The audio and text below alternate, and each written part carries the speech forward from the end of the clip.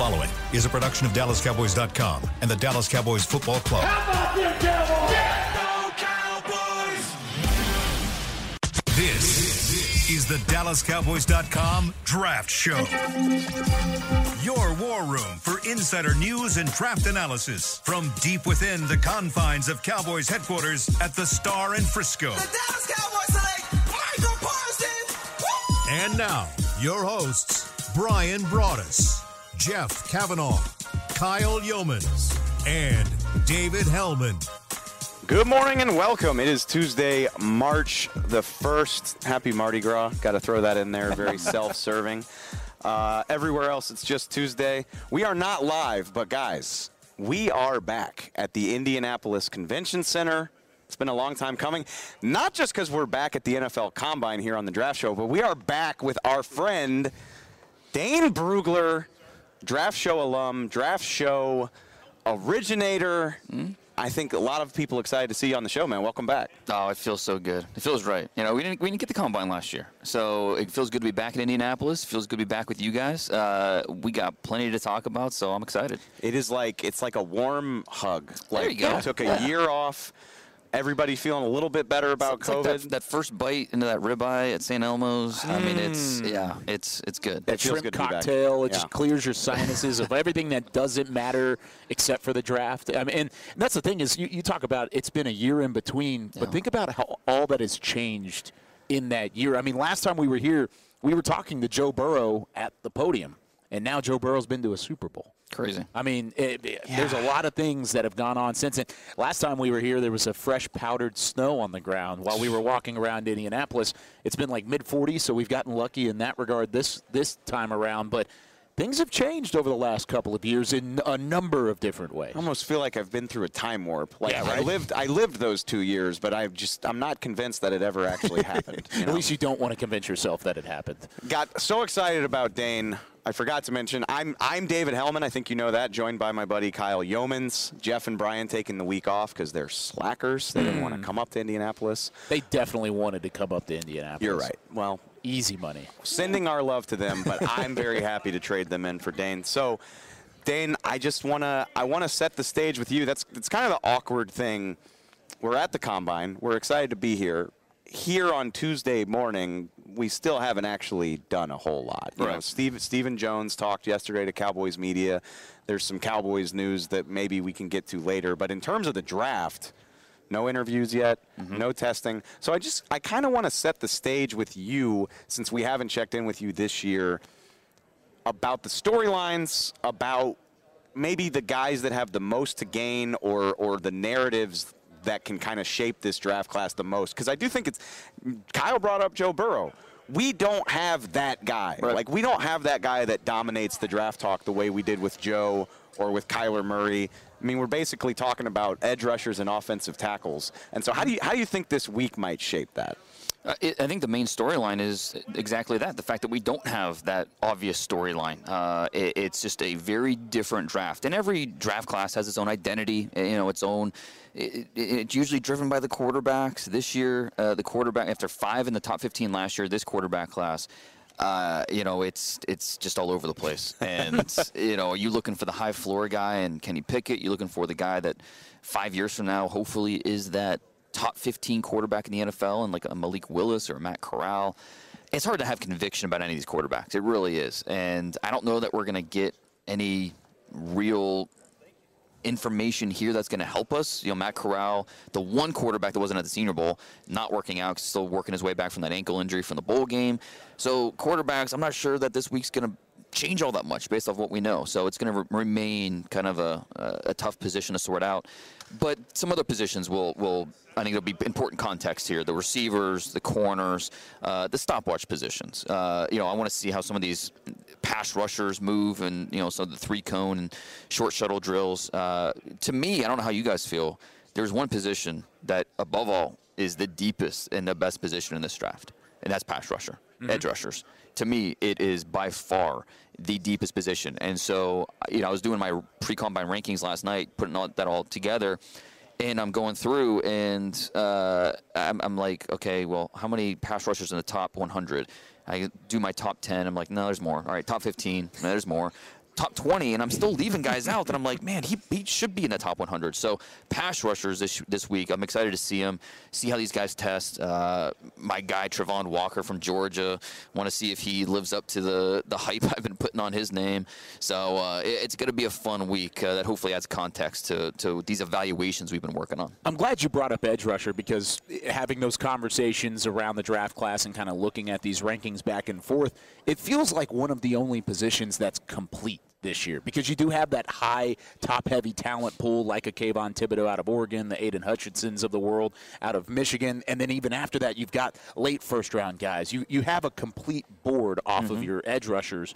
Around that, it really doesn't feel like there's not a whole lot of positions elsewhere, because you can talk about quarterbacks. You mentioned there's not going to be that high-end, high-profile quarterback at the top of this draft. So with all of that being said, where does this rank from a draft class excitement for you? Because I mean, with me, I'm looking at edge rusher, maybe wide receiver, just because it's deep again. Not really the top-heavy guys at that position, but I really don't get as excited about this draft just based off of the fact of the top-heavy star power. Right. But there's a lot of ways you can make your team better because of how deep it is in a couple areas. No doubt. And, yeah, this is not – relative to past years, this is not a great year to be picking top 15.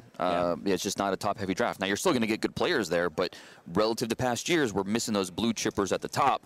But that doesn't mean that it's not a good draft. And so I've heard so many people characterize as a bad draft or a down draft, and that's just not true, because when you see the value, I mean, there's Pro Bowlers in this draft, future Pro Bowlers, and you just go find them, go get them.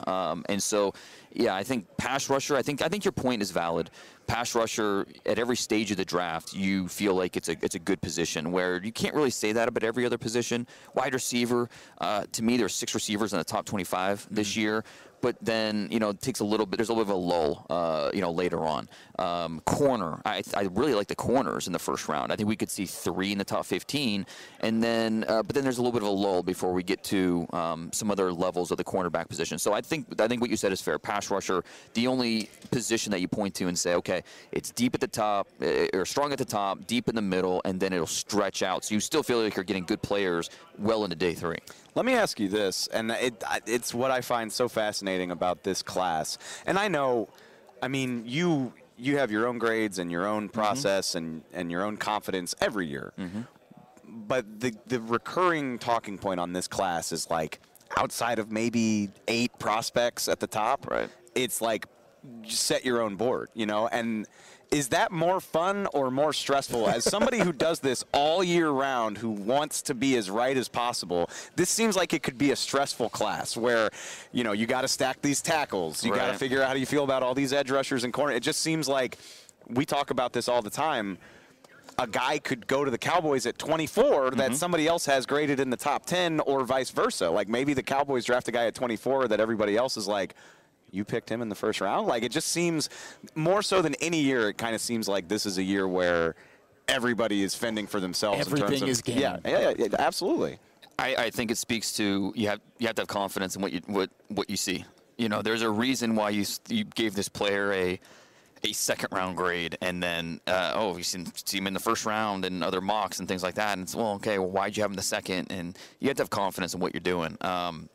There are certain players where, I think you can come around on, or like the other people, you don't just take what everyone else says. I mean, to me, like, just from speaking from my experience, I've got, my short list of people that I trust what they say, and I'll take what they say and take it to heart and listen and try to figure it out. But yeah, it's just one of those drafts. And to me, that makes it fun, because I use the baseball analogy all the time. Like, if you expect me to hit 1,000% on, these players, you're going to be disappointed. Just like if you expect Mike Trout to, hit bat 1,000, and I'm not trying to compare myself to Mike Trout in any way.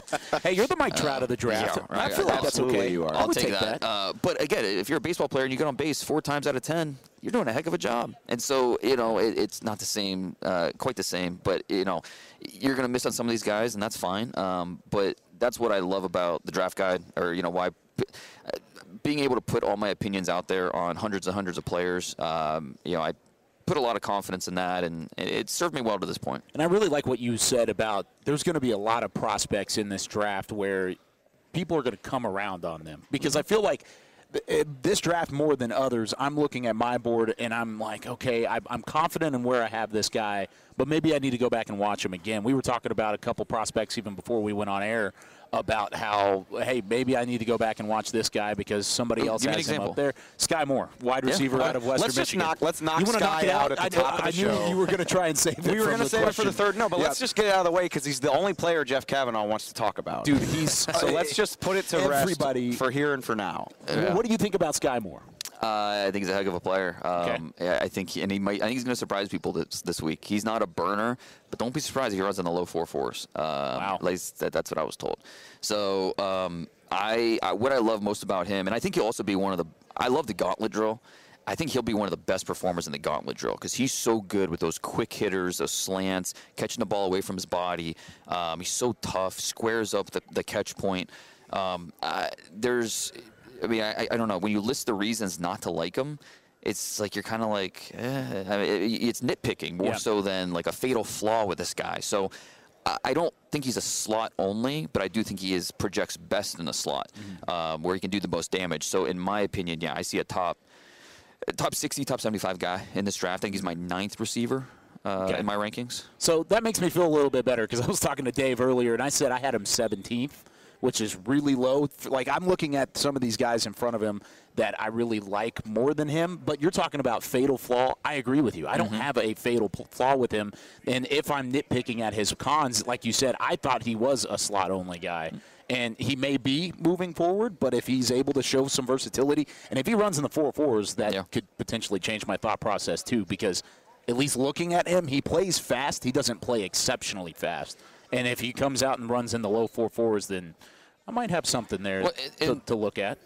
Something we always talk about with these players is understanding their journey, where they came from. Yeah. He wasn't a receiver in high school. He was a quarterback and cornerback. So, there was an adjustment period for him, and that I still think there's upside there. I still think he's learning how to be a more polished receiver, and he's going to get better and better. So, I think with Sky Moore, you feel really good about the player you have now, but you feel even better about what he's going to be 2 years, 3 years from now. And as long as we're at this, let me tell you something about my buddy Jeff Kavanaugh. Like when he get excited about something, caution goes out. Caution goes to the wind. Well, that's why we waited until Jeff's not on the show. Yeah. And then we have Dane Brugler to talk this out. Is TCU safety last year? Ardarius Washington. That was him. Dane you shot him down pretty quick, or didn't you?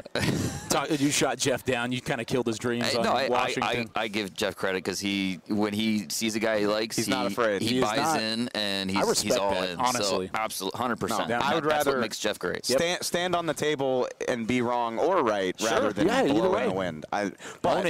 Dane, I think Dane gave a very similar scouting report as Jeff. Yeah. Dane is just a rational human being, whereas Jeff is just all excitement all the time. Right? Oh, you're exactly right. I wanted to hit on this too, because I'm curious. I'm asking this more than stating it. It feels to me like the testing pool is going to be a little bit disappointing here, just in the sense, at the top of my mind, obviously, because of who I am as a person. Right. Derek Stingley's not going to work out this week. I saw it. You mentioned Drake London might not work out. Right. It seems like we're going to be missing some sex appeal. And Evan Neal, I believe, isn't going to do anything at this combine. Right. So top tackle for a lot of people. Do you feel like it's less than most years, or am I exaggerating?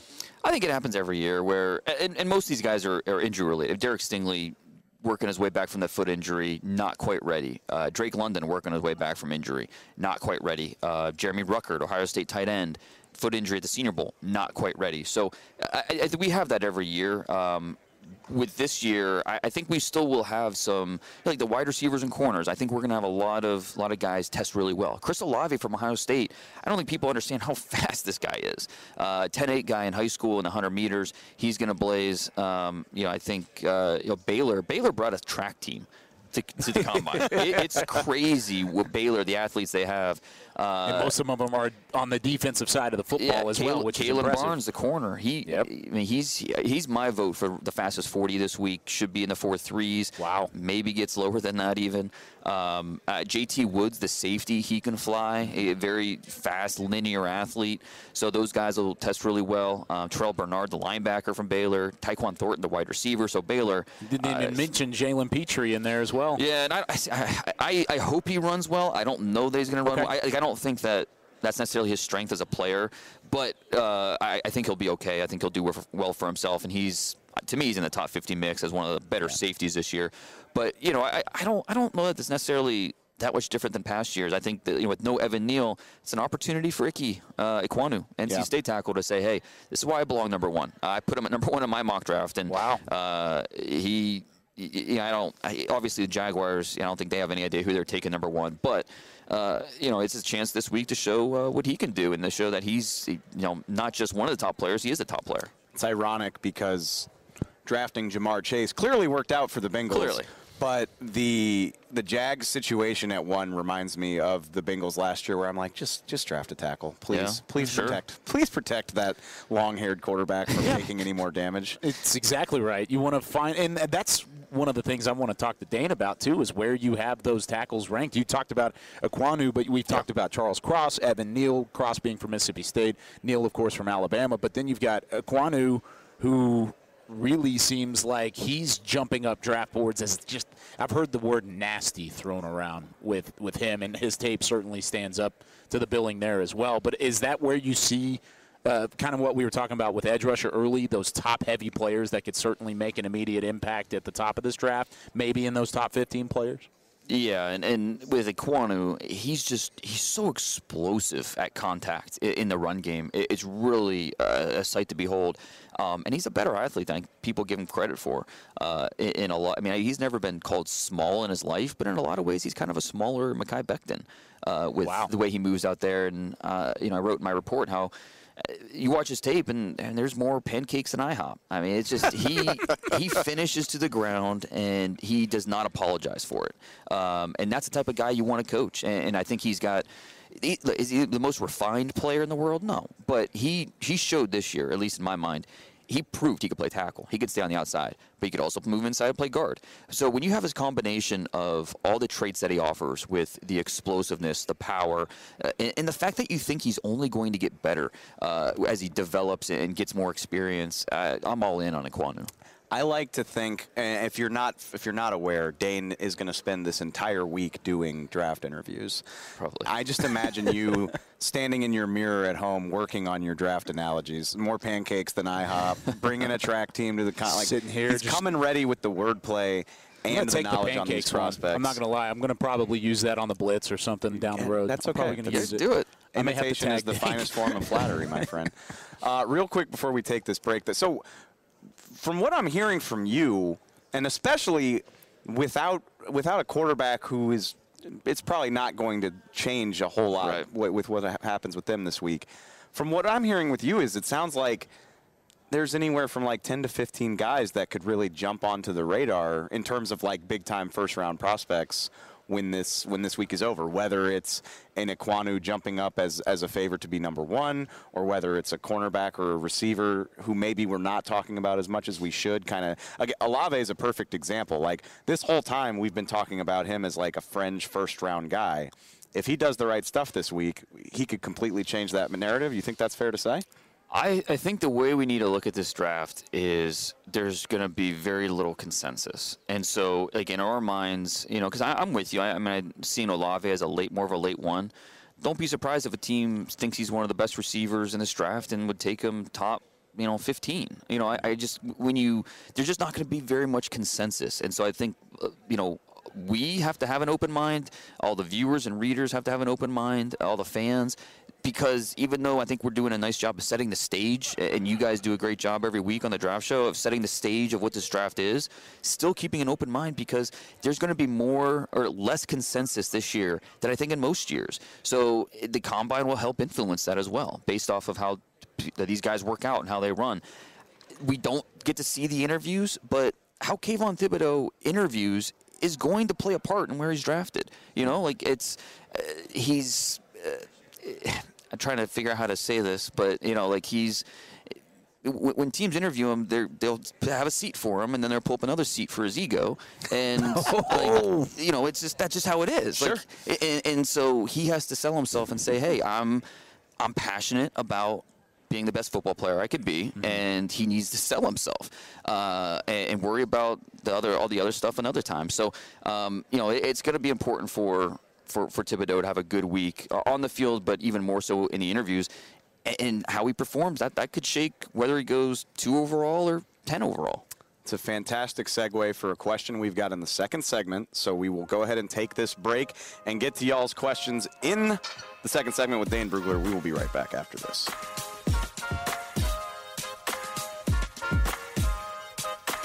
At Smoothie King, we are blending goodness to fuel your greatness. Every blend is crafted to help you achieve your health and fitness goals. Smoothie King uses only whole fruits and organic veggies. You'll never find sugary syrups or artificial flavors, colors, or preservatives. And unlike some other smoothie places, there are 0 grams of added sugar in many of our blends. Smoothie King is proud to be the official smoothie of the Dallas Cowboys. Place your order in the app or online for pickup or delivery. Smoothie King, rule the day.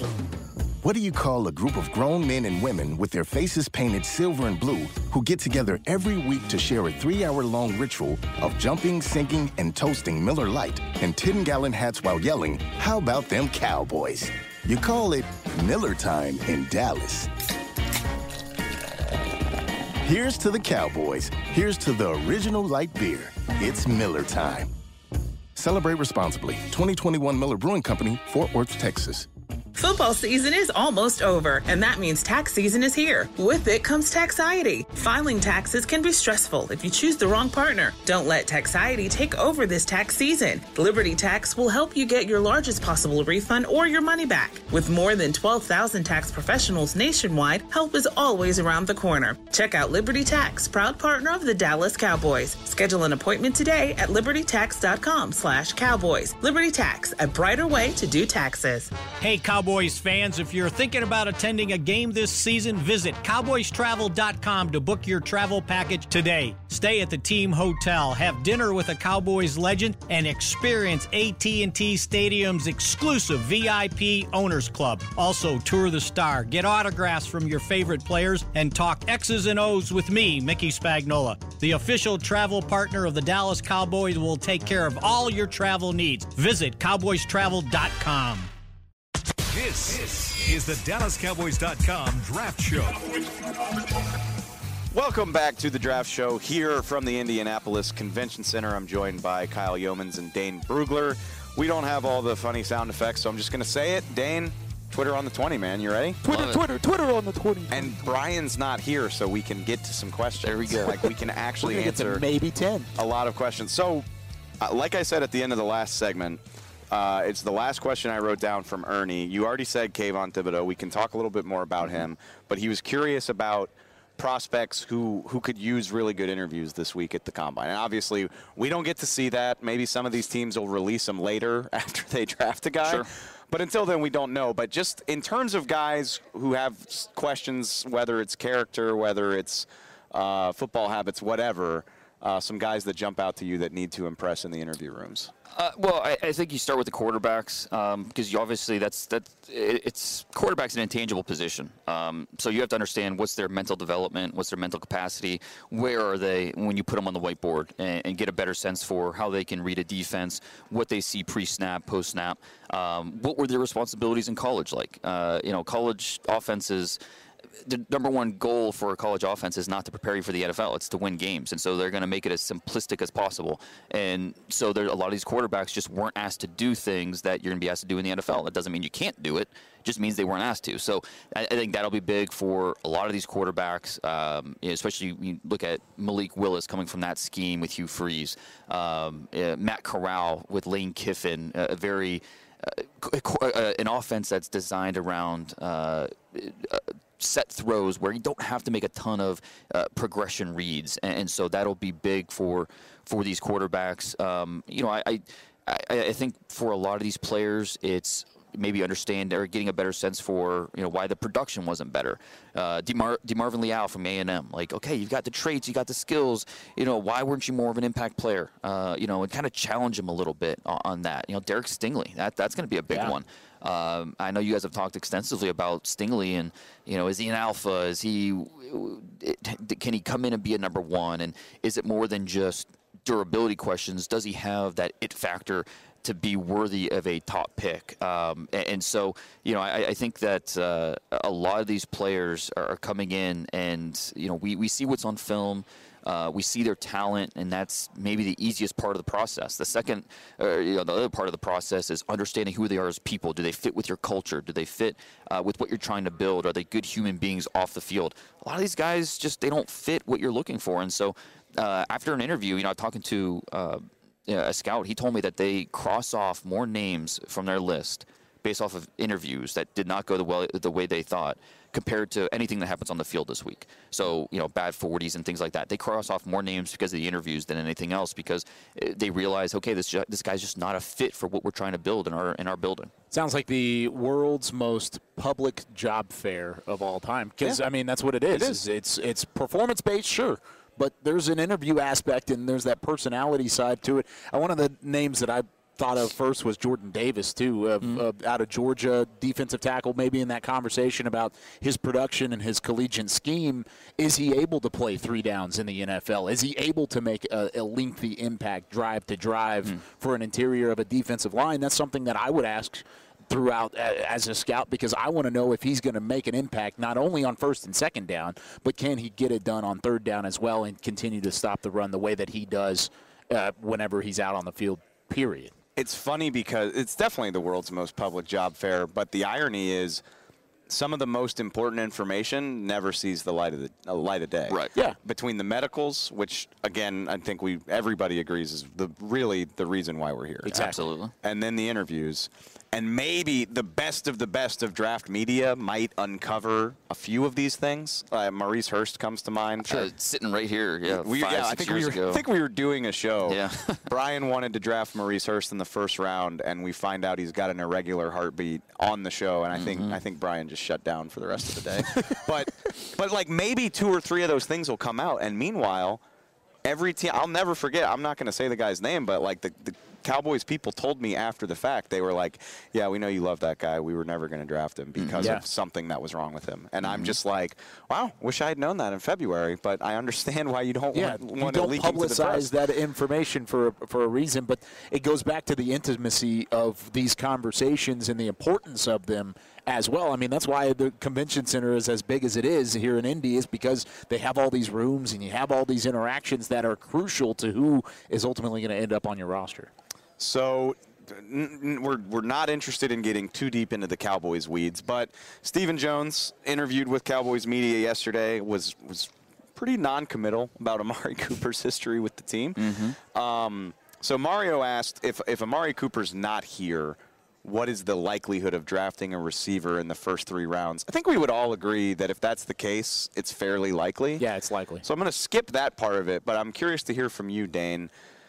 We can do a little bit on the first round, guys. I feel like we've covered a lot of that.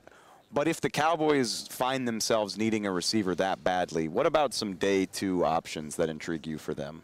I don't think this is assuming Amari's not on the team. So what type of receiver do you think they go after? Do you think they want a pure outside guy? Do you think they'd be open to a slot in that situation?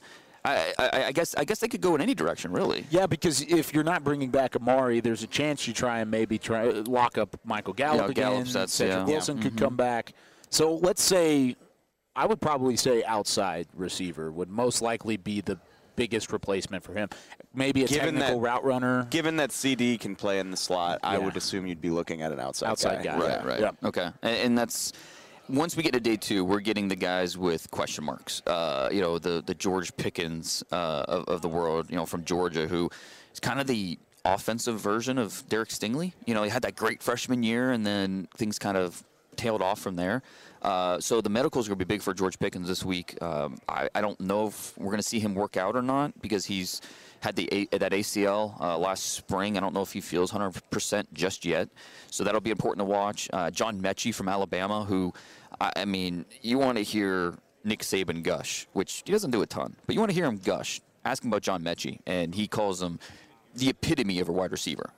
When you talk about the toughness, the route running, the intangibles, John Mechie had a chance to go in the first round, but then he had the ACL, and so this franchise has not been scared to draft guys coming off injury. I was about to say that. So yeah, second round, baby. Right, John Mechie in the second round. That would absolutely be a possible fit. A guy that could play inside or outside. I don't think he has like that elite skill where average size, average speed, but he's already a professional with how he operates and plays the position. David Bell from Purdue's in that mix. He's kind of like maybe a poor man's Michael Pittman, like non-explosive, but just solid down the field. Christian Watson from North Dakota State.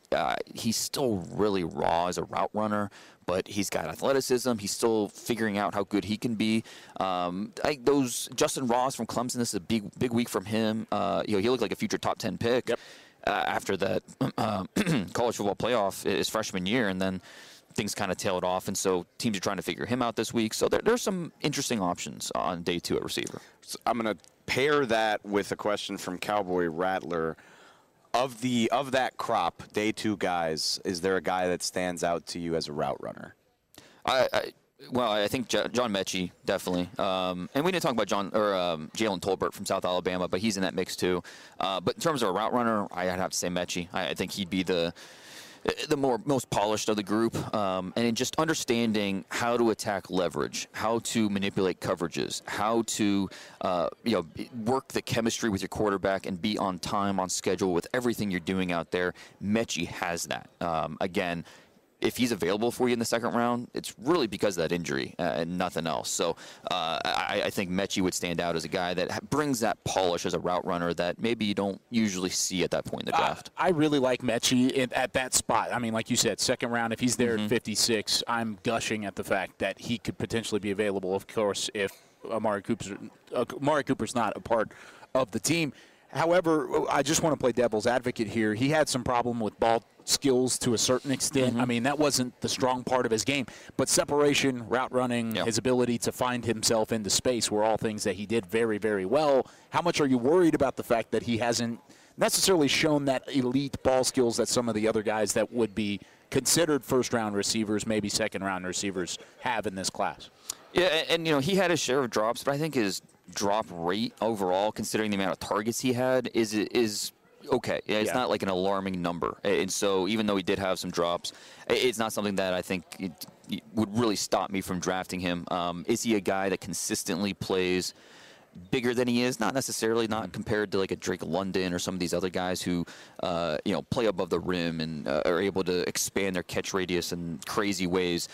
He's not that guy, and again, I think that's what it goes back to, maybe not having that elite trait, but just being solid across the board. Yeah. And I think there's something to be said about that consistency.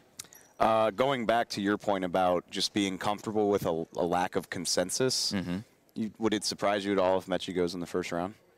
That would surprise me, just because I think there's 6 receivers in the top 25, in my opinion. And so if he goes ahead of one of those 6, that would surprise me. And then if we had more than 6, I think that would surprise me. So especially with the ACL, we're not going to be able to see him work out. I think, Kyle's point is valid. I always worry about guys that had more drops than touchdowns over the career, and Mechie's one of those guys. Yep. One more drop in his career compared to touchdowns, and that's not ideal. So I would be surprised if we saw him sneak into that first. Who are those 6 wide receivers? I'm just curious. For me, it's Garrett Wilson at 1. He's my clear-cut top guy. Wow. Treylon Burks 2, Drake London 3, Jamison Williams 4, and Williams would be higher if not for the ACL. Yeah, ACL. Yeah. I mean, just that speed. We were robbed of not being able to see him this week at the Combine. He doing more like due diligence on him. He comes from a track family. His entire family track athletes. So apple doesn't fall too far from the tree there. 5 Olave, 6 Jahan Dotson. To me, all 6 of those guys belong in the top 25 picks, and all 6 probably won't go that high. So a team picking 27 to 35 will get good value there. Nice. I love forward-thinking questions from people that are trying to problem solve. So Wayne and Johnny both asked similar questions about different players. They're looking for Jaron Kearse if Jaron Kearse isn't able to be retained in free agency. So Wayne wants to know, and I think it's interesting because I think of both of these guys more as cover safeties than box safeties. Dax Hill out of Michigan. Yeah. And Jaquan Brisker out of Penn State. And I think of those guys more as coverage guys, but they both want to know, like, are those guys capable of thriving in more of a box sort of linebacker hybrid type of role? See, I think if you're keeping Dax Hill in the box, I think you're not doing him. You're doing him a disservice. His athleticism, his versatility. That's why you drafted Dax Hill. Because if you're drafting Dax Hill, you're doing it in the first round. So, I think if you're going to get a guy like that, you want him to play the nickel. You want to play over the slot receiver. You want to play more of a split safety where he's going to cover half the field. You want him showing off that athleticism because Dax Hill is going to tear it up this week. He's going to have outstanding numbers, and that athleticism is why you draft Dax Hill in the first round. So, if you're going to draft him just to play him in the box, I think you're maybe doing him a disservice, and you might as well wait and draft a different safety at a different point in the draft. Brisker, I think, is more of that box guy. That he played a lot of box at Penn State. The missed tackles piled up for him this year, but he was also injured, and so that's something with him that you try to figure out is how much did the injuries cause the missed tackles. But Jaquan Brisker should be another top tester this week at the safety position. Okay, as long as we're with DBs, and I am interested in this. You mentioned cornerbacks maybe improving their stock this week. I feel like Stingley, Sauce Gardner, and Andrew Booth are like really the only 3 that I hear about in terms of first rounders. Wow. Well, you didn't mention my number 1 corner. Oh, God. Who am I forgetting? Caleb from Florida? Nope. Oh, McDuffie from Washington? Yep. Oh, Trent. McDuffie. You're right. We've talked about Trent well. McDuffie. I'm going to say it again. My apologies to Washington because I feel like they deserve so much more credit for cranking out DBs than they did. They're out west. Yeah, and we can talk about players ball in the league every year. We can talk about DBU later and whether or not that belongs in Baton Rouge or up in the Pacific Northwest. I got nothing to say. But, okay, so Chris wants to know, first of all, and his question is mainly like, is cornerback a realistic scenario for the Cowboys? How does the fact that Kelvin Joseph and Nashawn Wright are sitting there on your depth chart, how does it play into that? On top of whether or not you think it's a good idea, maybe, let's just kick around some names. Because I don't think any of us think Gardner and Stingley are going to be there at 24, but maybe some guys who would be. Yeah, and maybe an Andrew Booth makes it to you out of Clemson, who's a really exciting player, just still getting better and better. I want to hear from you guys, just with the current depth chart, the cornerback position. They invested 2 corners in the top 3 rounds last year. We saw a little bit of them up and down, and so what's the feeling in the building of those 2 guys going into next season? You can go first. I'll follow up. I'll start with me. Like it terrifies me. The cornerback class? No, no, not the situation right now. Because like on paper, you're like, we spent 2 top 100 picks on this position. Yeah. And on top of that, we have an All-Pro now, so you're set there. Anthony Brown and Jordan Lewis were absolutely good enough that I'm not worried about getting rid of them. Yep. But you got to start thinking about the future. Anthony Brown is now in the last year of his extension. Probably not going to do that again. And I think the Cowboys are optimistic that the arrow is pointing up, particularly on Kelvin Joseph. But is it enough that if that guy's sitting there, you go away from it? I don't think so. I definitely don't think so. And that's my thing, too, is Kelvin Joseph could come in, be that slot guy in the future, could play in the slot, could play outside. Who knows? Maybe that Anthony Brown, Jordan Lewis role, he can kind of fill in whoever's not on the field for that. We didn't see him do it this year, though. That's my point. That's kind of what I'm getting to is the fact that he was expected to be a heavy part of the rotation later in the season, and he never got there. Now, does that mean he's not going to be there in 2022? Not necessarily. I think there's still a chance that he sees a heavy amount of snap work and is able to show some versatility in his game at the cornerback spot as soon as the year kicks off later in the fall. However, if there is a guy there at either 24 or at 56 that you fall in love with, that doesn't mean you shouldn't take him just because you have 4 guys right now that you feel have the opportunity to play significant number of snaps for you. Do you think 24, like what McDuffie's, well, you have him as your CB1. Yeah, so I do, the name to watch is going to be Kyler Gordon, McDuffie's teammate at Washington. Kyler Gordon's going to just have a ridiculous week. He's got a fascinating background. He was kung fu and a dance champion growing up. Wow. That translated to the football field, the basketball court for him in high school. Then he goes to Washington, and it is up and down to start. Like, I don't know that he has the most natural instincts. But when you talk about a guy that with size and his athleticism and you know, can make plays on the ball when it's in his area, he's the toughness. He will lay out guys. So when you put that all together, it's like, yeah, he doesn't maybe have those elite instincts, but he's got what you can't teach with the movements. And he's, you know, he's a physical, competitive kid. So I think Kyler Gordon, if he tests like we expect him to test, pencil him in the first round. He's going to go that high. So there's a lot to work with Kyler Gordon. This is what you miss with not having Dane, because like we can watch the tape and tell you what we think, but Dane's like, yeah, this guy's a black belt. Well, that's true. Kung Fu, martial arts. Yeah, that's what he was.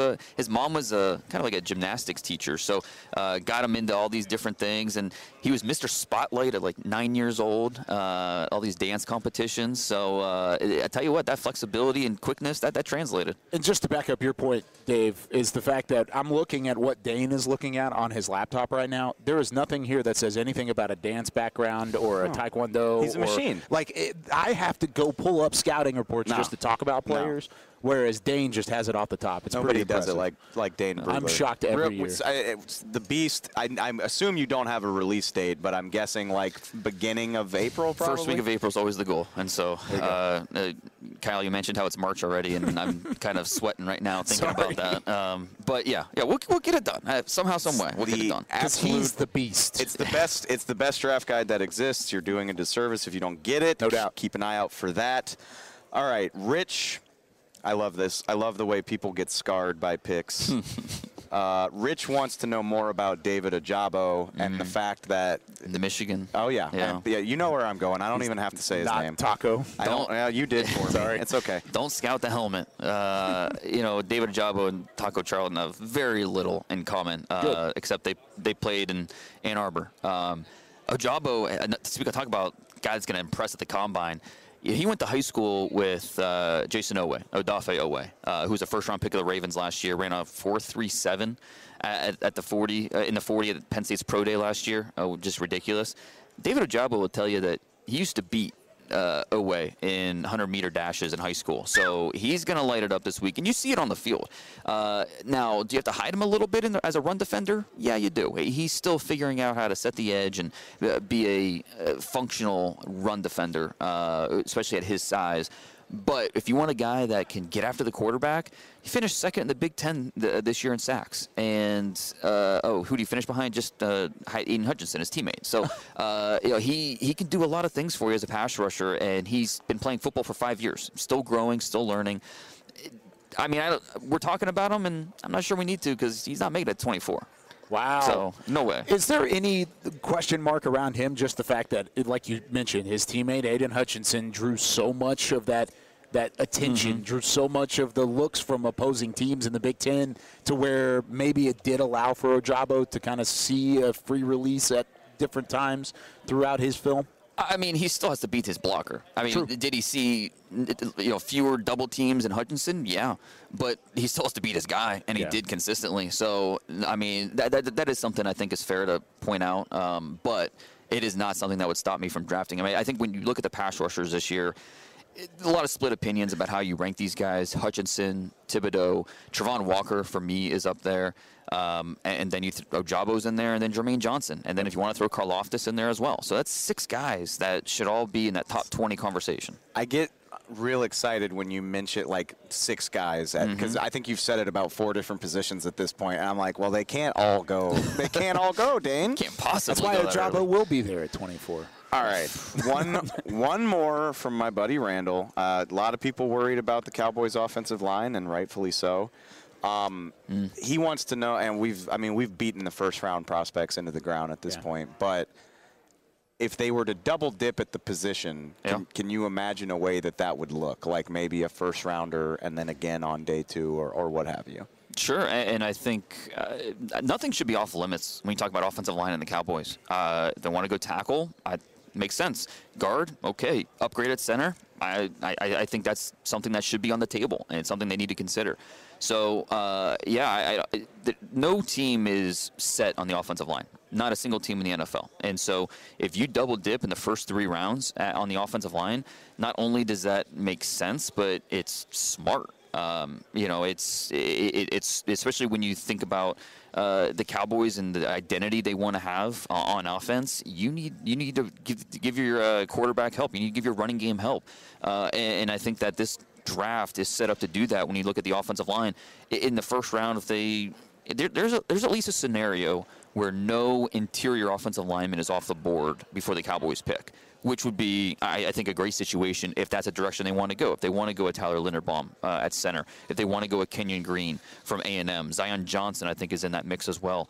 But if they also want to wait until second or third round, I think the position stretches. I love Luke Fortner from Kentucky or Cole Strange from Chattanooga, 2 centers in the third round. I think those guys will be starting in the NFL. Tyler Smith from Tulsa is a really intriguing player because he's one of the youngest players in this draft. He's got a really interesting mix of power, explosion. His fundamentals just need rebuilt from the bottom up. And so he's not ready to play right away. But what you're thinking about what he could be down the line, Tyler Smith's easy to get excited about. Bringing up Tyler Smith from Tulsa, keep an eye on that name. Just in the future, keep an eye on that name. I think that's something that could possibly come up again. I love how thorough y'all are. I think I wrote down a list of names I want to get to in the third segment. I think we've covered half of them during this segment. So why don't we go ahead and take that second break, and we'll get into that in a little bit more detail to wrap this up. We'll be right back. Football season is almost over, and that means tax season is here. With it comes Taxiety. Filing taxes can be stressful if you choose the wrong partner. Don't let Taxiety take over this tax season. Liberty Tax will help you get your largest possible refund or your money back. With more than 12,000 tax professionals nationwide, help is always around the corner. Check out Liberty Tax, proud partner of the Dallas Cowboys. Schedule an appointment today at libertytax.com/Cowboys. Liberty Tax, a brighter way to do taxes. Hey, Cowboys fans, if you're thinking about attending a game this season, visit cowboystravel.com to book your travel package today. Stay at the team hotel, have dinner with a Cowboys legend, and experience AT&T Stadium's exclusive VIP Owners Club. Also, tour the Star, get autographs from your favorite players, and talk X's and O's with me, Mickey Spagnola. The official travel partner of the Dallas Cowboys will take care of all your travel needs. Visit cowboystravel.com. What do you call a group of grown men and women with their faces painted silver and blue who get together every week to share a 3-hour-long ritual of jumping, sinking, and toasting Miller Lite and 10-gallon hats while yelling, "How about them Cowboys?" You call it Miller Time in Dallas. Here's to the Cowboys. Here's to the original light beer. It's Miller Time. Celebrate responsibly. 2021 Miller Brewing Company, Fort Worth, Texas. This is Chad Hennings, former cowboy and proud veteran of the United States Air Force. When my fellow military veterans choose VA, they receive life-changing benefits from the Department of Veterans Affairs. If you are a veteran, you may be eligible for healthcare, education, and training benefits, a home loan guarantee, housing assistance, and more. Choose VA for the benefits you've earned. Visit choose.va.gov to learn more. That's choose.va.gov. This is the DallasCowboys.com Draft Show.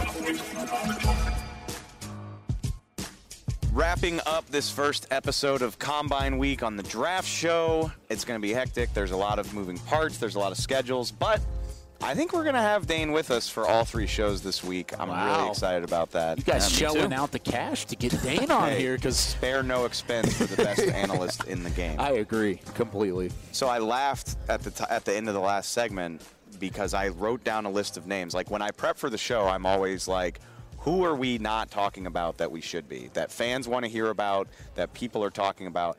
And I really think Tyler Smith, the Tulsa offensive tackle, he's like right at the top of that list. So can we just expand on that a little bit, who he is as a prospect? Well, he's one of the youngest players in this draft. Redshirt sophomore, came out early, and there's going to be a lot of split opinion on him from evaluator to evaluator because so much of his draft grade is based on projection, what he's going to be down the road.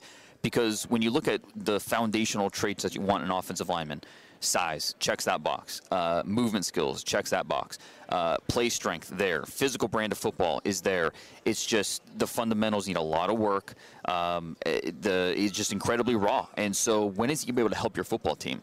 That's why I would be surprised if he went in the first round, just because I don't know that he's necessarily going to help you right away. That's kind of a draft and develop type of player, and that's hard to take in the first round. But, we've seen worse offensive linemen go in the first round. Isaiah Wilson, the Titans took in the first round 2 years ago. And, if that's the case, then maybe avoid that one. But my point is that Tyler Smith, I think, you're more optimistic about him than you were about Isaiah Wilson. So the offensive line is such a starved position around the league that guys like this don't last very long. So maybe he sneaks into that top 40 mix. But again, we're talking about a guy that needs a lot of work before he's, the guy that you expect him to be. No surprise on this. I mean, Dane's got the guy pegged to a certain extent, and the reason why is because you look at the youth, but you also look at the aggression. I mean, he is one of the most aggressive, heavy-hitting, big guards in all of college football. 16 penalties this year. He's a mauler. Cowboy fans don't want to hear that. Phenomenal. 6'6", 330 pounds. Of course, we'll see what he's weighed at this week. He did not go to the Senior Bowl because, of course, he's 21 years old by the time the draft. He's actually not 21 yet. Still 20. He will be 21 when the draft comes around for like 25 days prior to the first round. But he's one of those guys that I think Dallas has their eye on in that second round. Because like you said, because of the unpolishedness, because of the reason why he maybe has those penalties, is because there are some ways that he can grow in his game. But if he's able to grow in his game, he wouldn't just be a starter this year. He'd be a starter in the future if maybe they move on from Connor Williams at that spot, if there's something that they could upgrade there, but they don't necessarily want to spend that high in the first round. If he's at 56 and he's the selection, don't be surprised, and also be happy about that, because I think that's something that could really benefit this football team, and especially the rotation in the offensive line moving forward. You mentioned his aggression, and that's the strength and the weakness. You love to see it. You love to see the way he plays, but at the same time, it leads to chaotic timing, and you got to have a balance to it.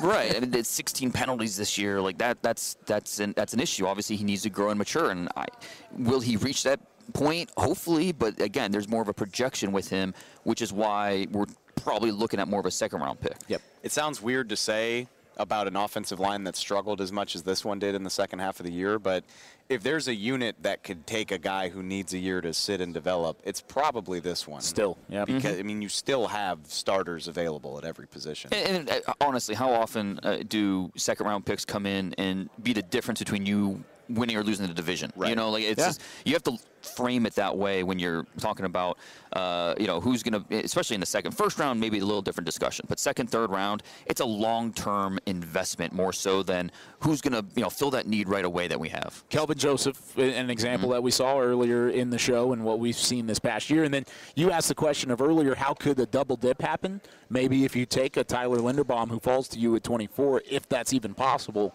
then you turn around, you want to upgrade the guard spot as well and just completely redo your offensive line. That could be a way to do it. Sticking with offensive line, Senior Bowl guy that I feel like we didn't give just attention to, Bernhard Raimann.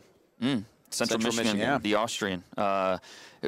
First of all, the story, just an amazing backstory. He was a wide receiver, came over to the United States, moves to tight end, goes to Central Michigan, tight end his first few years. And not only did he make the tight end to tackle transition, he did it in the midst of a pandemic. So it's just a really rare thing with him.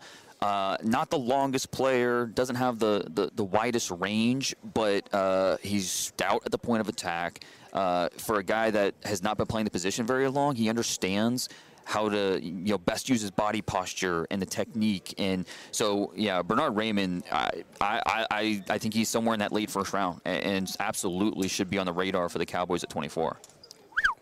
See, See, 24, that actually surprised me. I thought you would say something of 56 to the third round. The fact that you said 24 I think he's a first-round pick. I mean, really? I don't think he's... Is that another one of those things of ceiling in terms of looking at guys in the way that they could, based on their backstory, the way that they can improve because they're so raw at the position at the moment? Yes, but I really don't think that Raymond is. I mean, he is raw, but not to the extent that it would hesitate me from throwing him out there from day one. I think he can handle it. I mean, I think because he is a little bit older guy, and I think he is one of the most genuine people I've ever talked to in my life. Like, he's just a really smart guy who understands where he needs to get better, what his strengths are, and I think that self-evaluation, that self-awareness goes a long way with young players. And so I think he's going to be a really solid pro early in his career. I swear to God, the entire Georgia defense is going to get drafted. Not that pretty close. Not that anybody's surprised by that. But a guy that I don't think we've really talked about is the third of these Georgia linebackers, Quay Walker in this instance. Oh, he might be the second. I think he should be the second drafted of these Georgia linebackers behind Nakobe Dean, in front of Channing Tindall. Quay Walker, he looks like a defensive end. I mean, he's like 6'3.5", 250, and I bet you he runs in the mid 4.5s this week. He's going to tear it up. 1-year starter. He's got that inside-outside versatility. He's got the experience doing both. Outstanding athlete.